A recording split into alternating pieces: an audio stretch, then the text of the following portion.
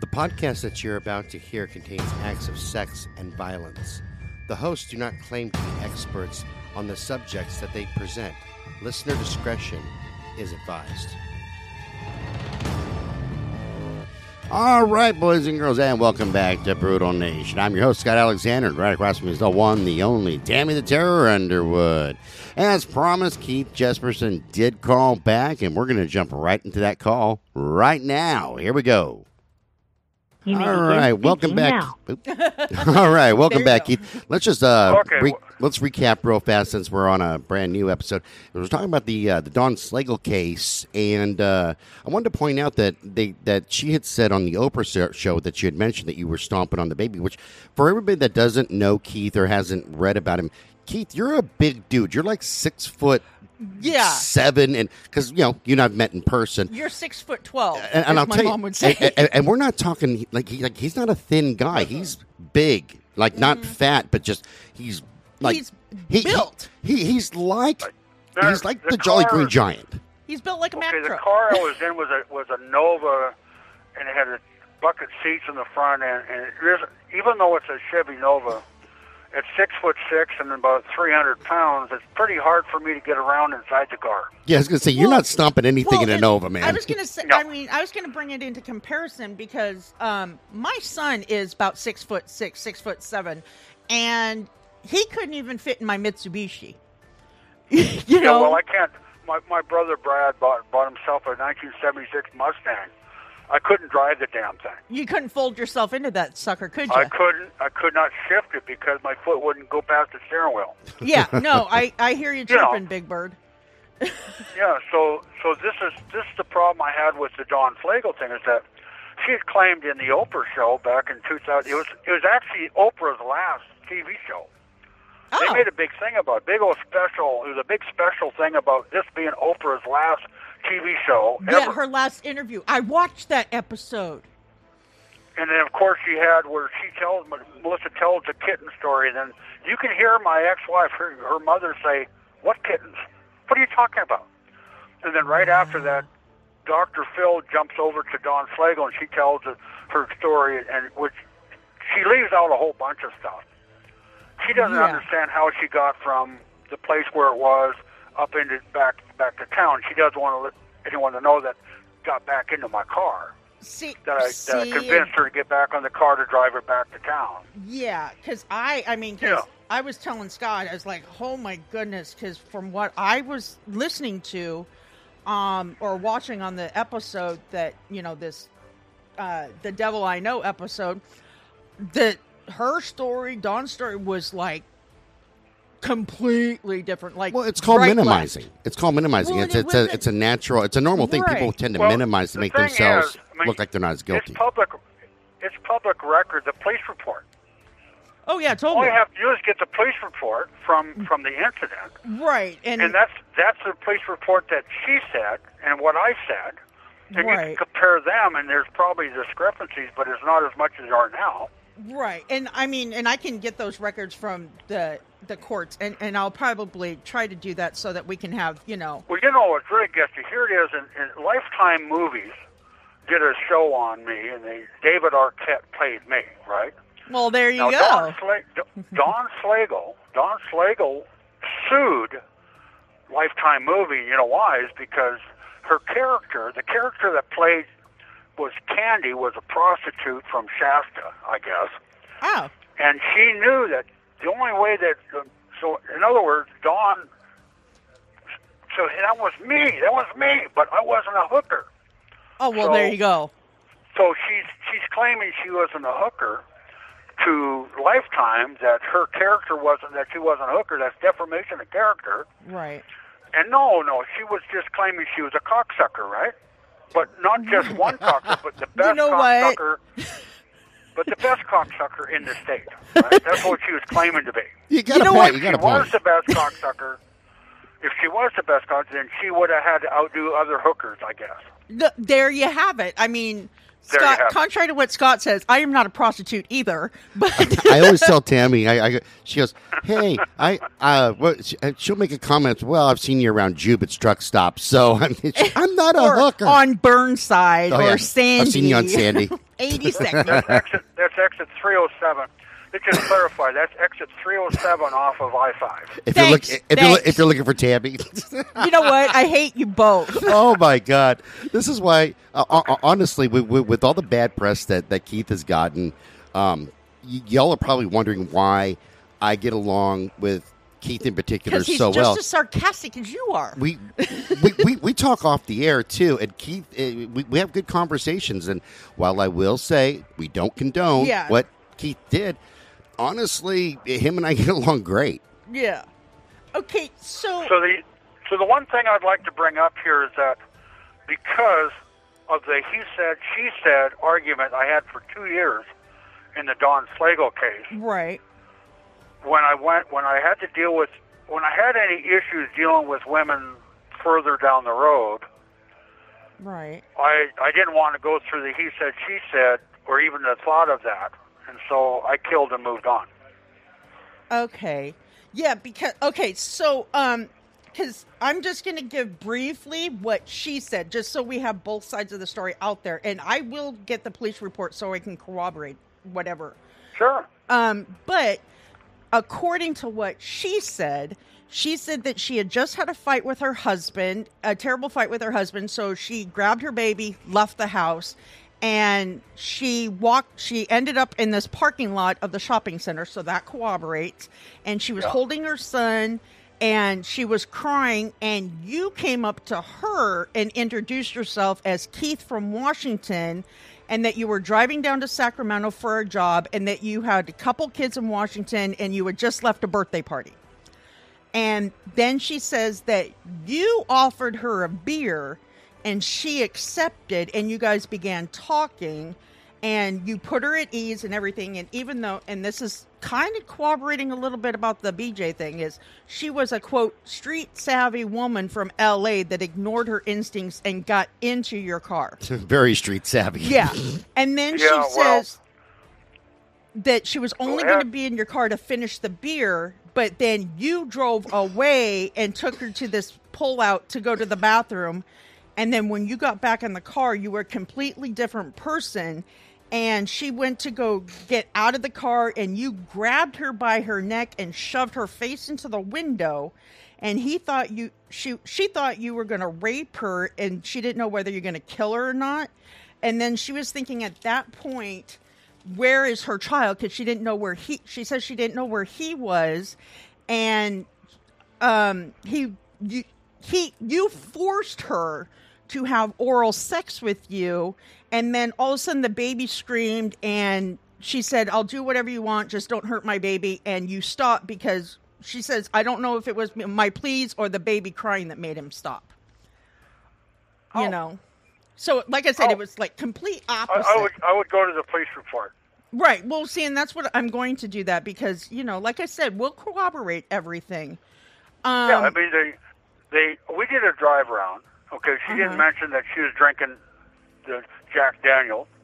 Right. And that you supplied the beer. That you had it with you already. Because the clerk in the convenience store confirmed that she bought the beer. Okay. We walked together to the store. We didn't drive to the store. We walked up to the store about about 1/8 of a mile up. Okay. The little convenience store. If you go to the mall and you walk up that road to the east, there was a convenience store basically at the very end of the mall parking lot on the left side of the roadway. Okay. And that's where we walked, and we went up there and got the beer, and then turned around, walked back, and got in the car. This is one of those stories, though, that is kind of like the cat story, and I'll explain why. Because in a book that Keith and I discussed by, I think his name is Jack Owens, it said that Keith had said to him that Keith had tried to rape some Native American girl who was wearing his jacket that he gave a ride to, blah, blah, blah. And Keith and I talked about that. That isn't what happened there either. So it's one of those things like, somebody writes something, and then somebody else hears it. When I tell people the stories, see, this is what happens. Olson come to me and he says, I want you to tell me the whole truth, right? So I tell him the whole truth, but at the end of the book, before I even read the book, he says to me, I had to change a few things because it wasn't juicy enough. Yeah. Right? And I'm going like, what do you mean it wasn't juicy enough? You'd think that the facts are juicy enough. My daughter said the same thing. Melissa said the same thing to me one time. She said, your story's not juicy enough. It needs to be juicied up a bit. I said, I can't make stuff up and make it fly. It's not going to happen. Right. Well, and that's one thing Scott and I talk about all the time on our with everybody we cover is we will only provide the facts. You know, as I only want from what we can, from what we can see, we're not going to like embellish anything because that's not what we're about.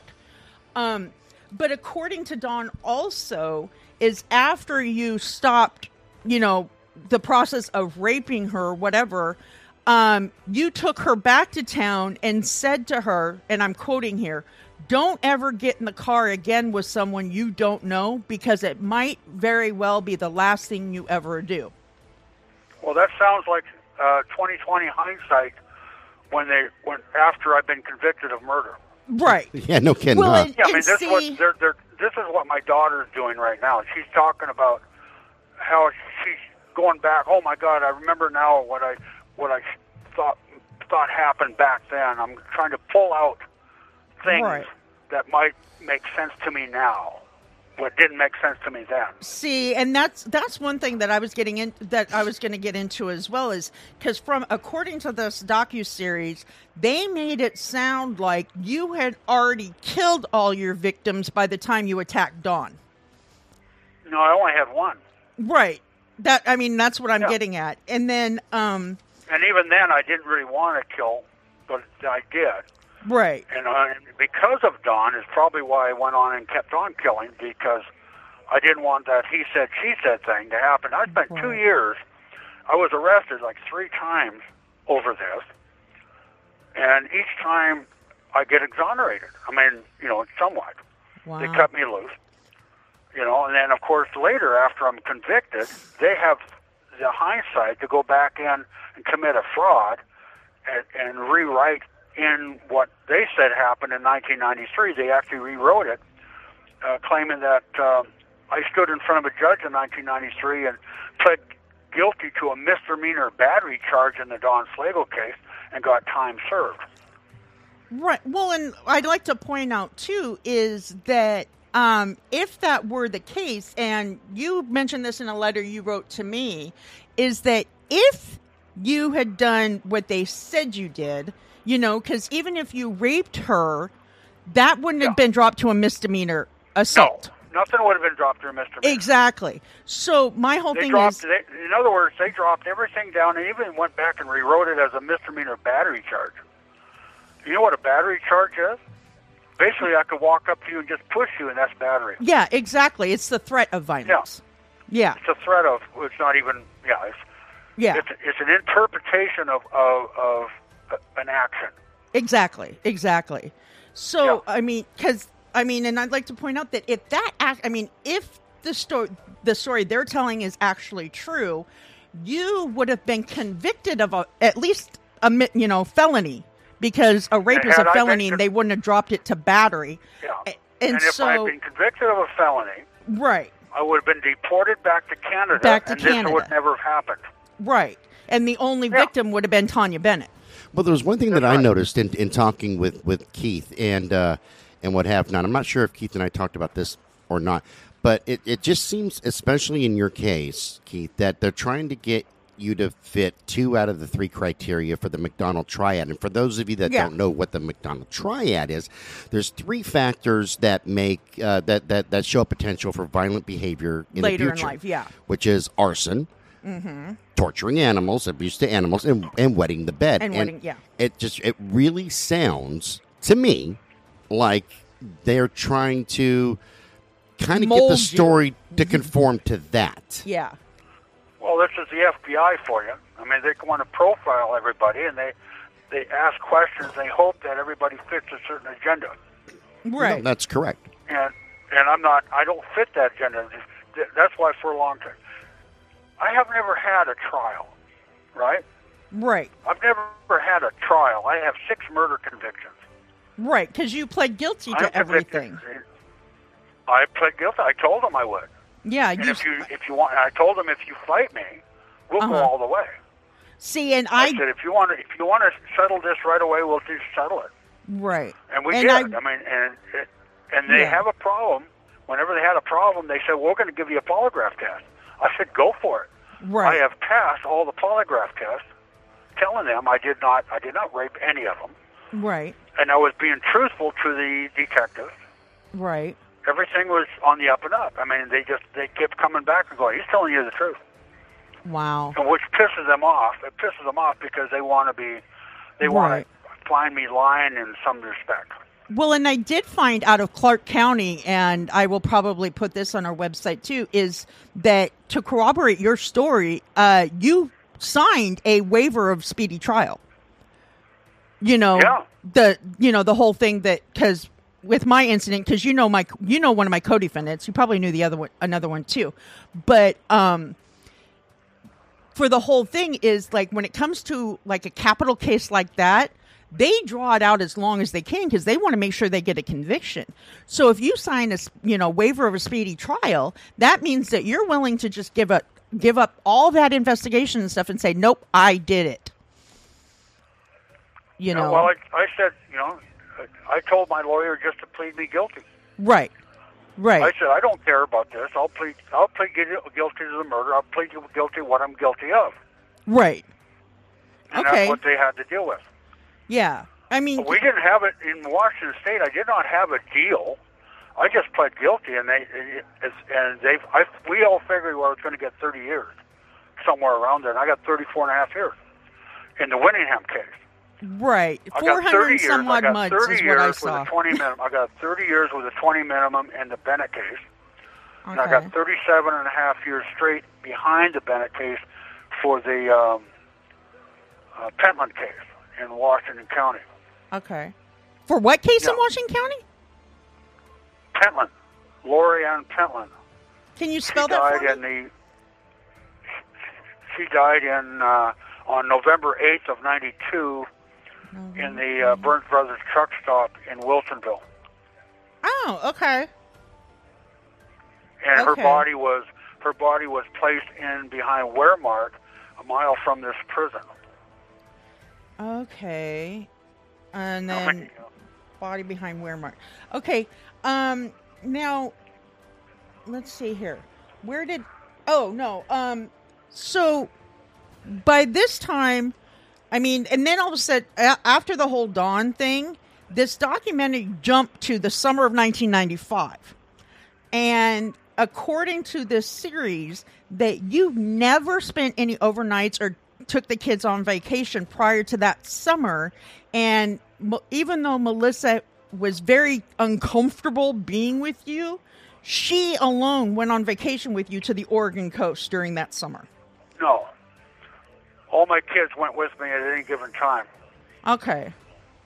My daughter, Melissa, was never by my side alone. Okay. When I showed up in town, I always picked up all 3 kids. See, and that's what would make more sense to me, not just singling out one child. No, she wants to know this. So she said I picked her up all by herself and went on vacation to the Oregon coast. Where did we go? Yeah, there was nothing where she said where you guys stayed or anything. So where did we go? Okay, she said we went over to what name they used, and that was probably what she's trying to say is we went to Astoria or Warrenton to see Royce Conoyer, Elvis Conoyer, and Stevie Conoyer, her current husband. Okay. Yeah. And whatever name was they used, but they didn't want to use that name. They wanted to leave off the name. But at that time, I brought all 3 kids, and I was driving the Mercury Topaz, 1984 Mercury Topaz, and my ex-wife, had gotten my 84 Oldsmobile wagon, and she'd gotten that earlier that year. Okay.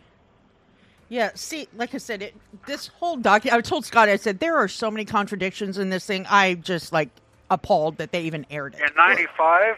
She said in 95 I took her there in 95? Yeah, that you took her the summer What of year? 1995. She didn't say what month. What month? Yeah, she didn't say what what month. Because weren't you arrested? I was arrested. Yeah. I was arrested March 24th, 1995. See, that was my whole thing, is that I know for a fact that Julie's body was found in March of 1995.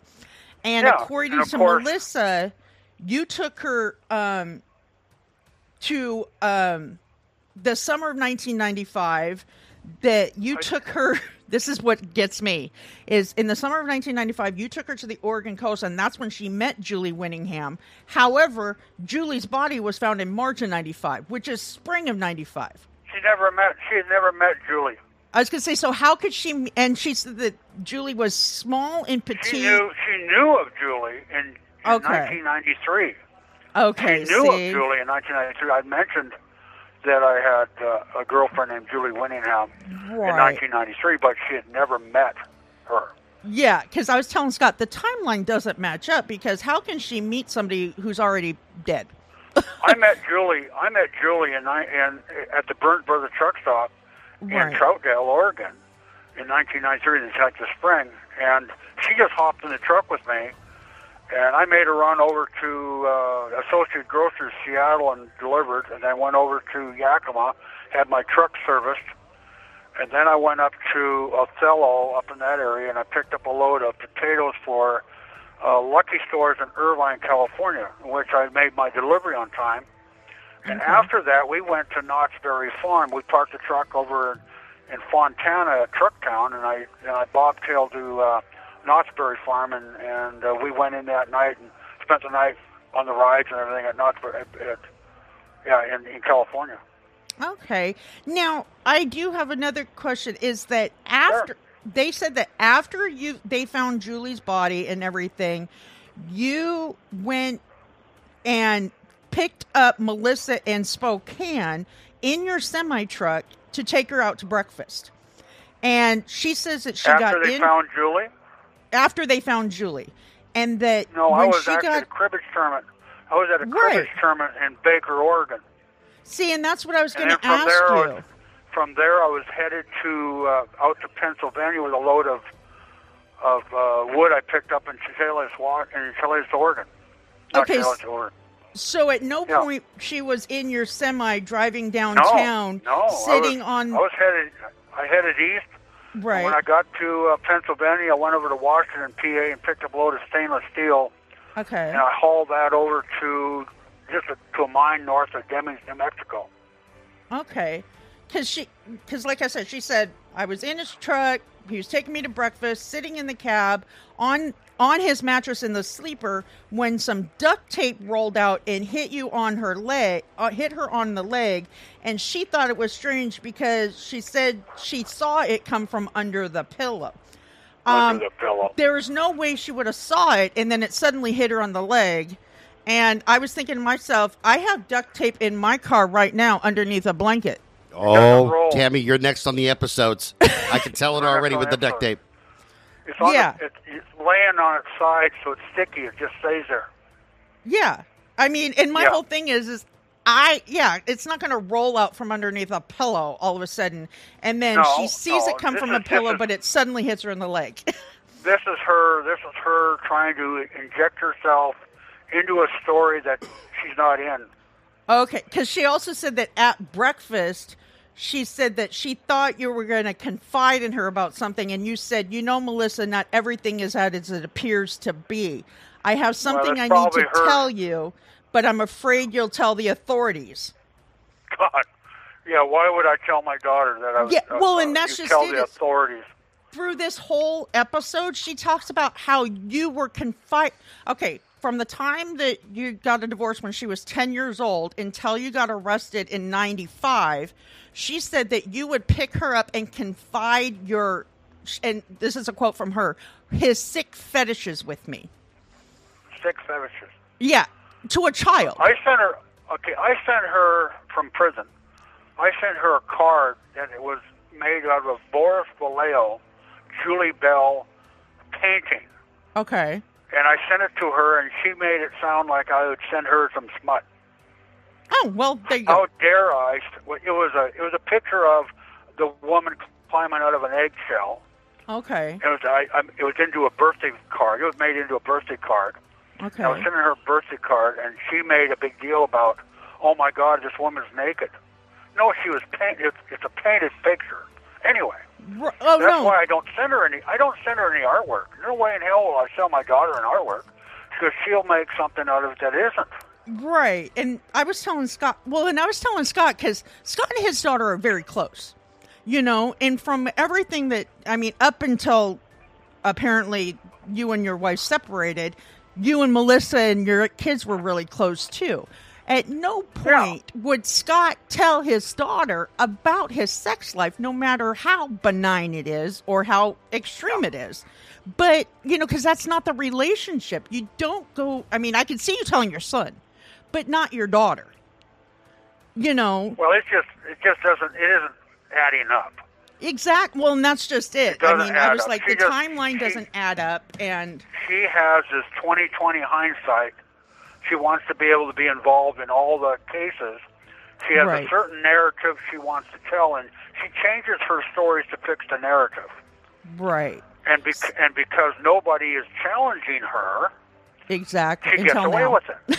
Until now, she's getting away with it. She's getting away with it because no one's challenging her. Now that we are challenging her with this is what's challenging her, and she's going to be upset. Why? Because now she's going to sit back and go like, "Don't confuse me with the facts." Right. Don't change my timeline. But don't change it. And we invite her to contact us and rebut everything. Well, I hope she does, but she won't. Yeah. Well, we'll see. She won't. She won't. She will. Well, you can ask. Right. But I'll make a bet that she won't. She'll run and hide. Okay. She doesn't want to have confrontation. See, and that's the whole thing. Scott and I were talking about. I think my ex-wife, Rose, decided to side with her on stories because it was a payable expense here. She wants to back up her daughter, and she wants to make me out to be as evil as can be, right? Right. Yeah. Right. So I was married to her for 13 years. Her current husband, who married her a month after we got divorced, was married to her for 33 years. Now she's passed away last year, April of 21. Rose passed did? away. Okay. Yes. Now you don't see that in the news, do you? Melissa's not talking about her. I was going to say, no, I have not heard any of that. Yeah, she passed away April 4th, I think, and I didn't hear it from her. I got a letter in the mail with a picture of my wife's passing from a complete stranger. Oh, well, there you go. Family never let me know. Family didn't let me know. Wow. Dude, that's cold-blooded, man. Yeah, that is kind of cold. And I was talking to Scott, too, because I kind of see what your daughter's doing. Because when I got arrested, my mom called my dad, because he lived in Iowa at the time, and said, I just need you to know that Tammy's been arrested. This is what she's being charged with, blah, blah, blah. And the first words out of my dad's mouth is, why is this happening to me?